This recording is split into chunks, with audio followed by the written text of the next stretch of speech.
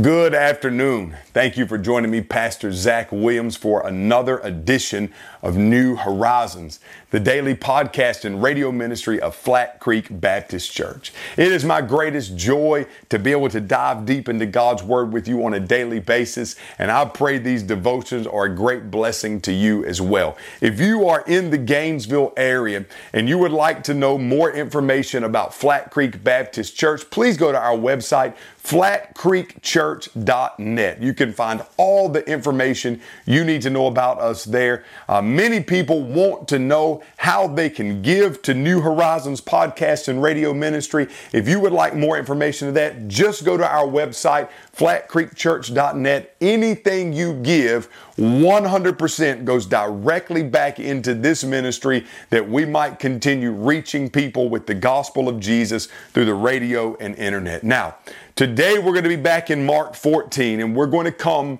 to the narrative of Judas, who is going to set it in his heart to betray the Lord Jesus Christ. Now, before we go there, I want us to go all the way back to John chapter number 6. All right, so the scene has been set. Jesus feeds 5,000 people on a hillside. 5,000 men, the Bible says, and many commentators say there was probably many, many more, and there could have been. And I love how pastors always try to calculate the numbers. Well, with women and children, it could have been 10,000, 20,000, and it could have been. But here's what I want to say to you. The Bible tells us 5,000 men were there.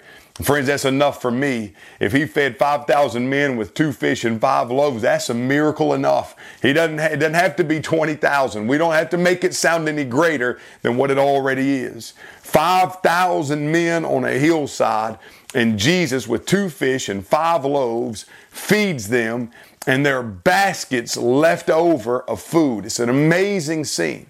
Well, the Bible tells us in John 6 that at that moment, when they saw this happen, that the Jews immediately tried to force Jesus to be the Messiah.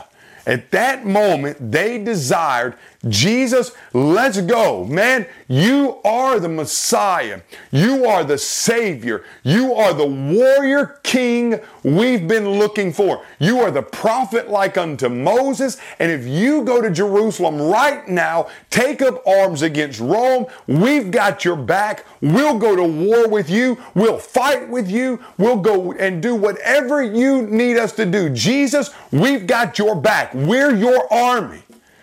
And what does Jesus do in that moment? Well, Jesus puts the 12 disciples on a boat, sends them away, sends the crowds away, and Jesus goes up into the wilderness to pray. Well, the next day they come searching for Jesus in John 6. Jesus says, you're not searching for me because of who I am. You're searching to me just because you ate the loaves and the fishes and your stomach got full. And Jesus goes on to tell them who he is. He says, one greater than Moses has come. In fact, Moses gave you manna in the wilderness, but I am the bread which has come down from heaven, Jesus says. He says, I'm the bread of life. Moses gave you manna in the wilderness. You will eat of it, and eventually you will die. But if you feast on me, you will live forever, Jesus tells them. And so Jesus is setting and staking claim that as the Messiah in John 6, he cannot secure the crown without going to the cross.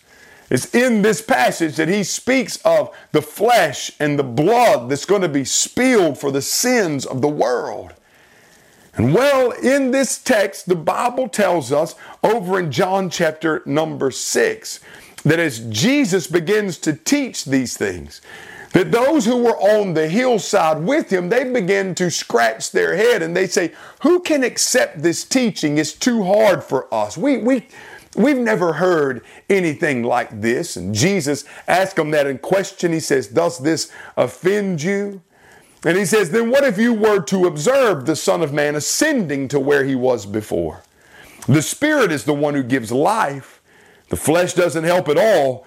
The words that I've spoken to you are spirit and are life. But there are some among you who don't believe. Jesus is speaking directly to his disciples. And Jesus, the Bible says, John writes, for Jesus knew who from the beginning, those who would not believe, and the one who would betray him. A little while later in this scene, Simon Peter says, Lord, where will we go? You have the words of eternal life. We have come to believe and know that you are the Holy One of God. And Jesus replied, didn't I choose you the 12? Yet one of you is the devil. He was referring to Judas, Simon Iscariot's son, one of the 12, because he was going to betray him. Jesus told this story, or this story is told of Jesus well over a year before Judas is going to betray Jesus. But yet here in the Bible, the book of Mark, chapter number 14, what Jesus already knew about Judas actually becomes true.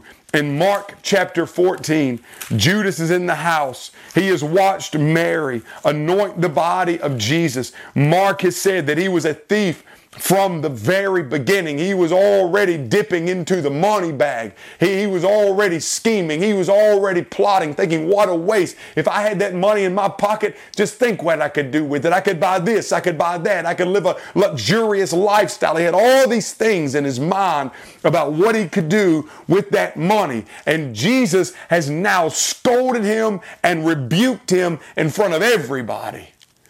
It's not about the money. It's not about the poor. What she's done is a noble thing, and it's going to be remembered of her as long as the gospel is preached. Well, friends, guess what? There's another man in the story that's also going to be remembered as long as the gospel is preached. Remember I told you yesterday to leave a godly legacy? Well, Judas is about to leave a godless legacy.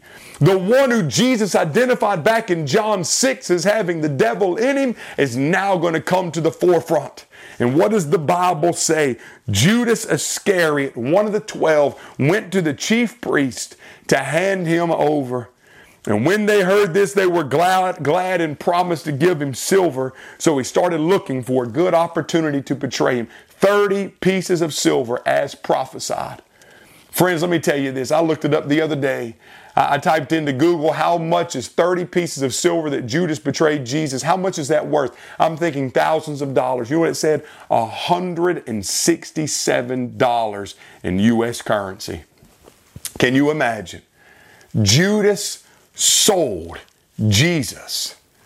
Judas betrayed Jesus. Judas literally sold his soul to Satan for $167. This is shameful. This is one who walked with Jesus, which, friends, reminds us that people can have on the right clothes and they can have the right talk and they can say all the right things about Jesus, but beneath the surface they can be controlled by the devil. What you need to do and what I need to do is, with the discernment of the Holy Spirit of God, allow Him to lead us and guide us into our relationships. And may He always point out to us those that are seeking our harm, not our good. But let us not shun them. Let us continue to love them, knowing that they need the gospel. Jesus never shunned Judas. He always loved him, hoping that Judas would come to a knowledge of the truth. And that's what we're to do too. We're to continue loving even those who are opposed to us. Friends, Judas' heart was set on greed. Judas' heart was set on money. And now things are being put into action where Jesus is going to be crucified. May we guard our hearts today against the enemy who sneaks in subtly and destroys our lives. May God bless you as you continue this journey with Him. And I'll see you next time on New Horizons.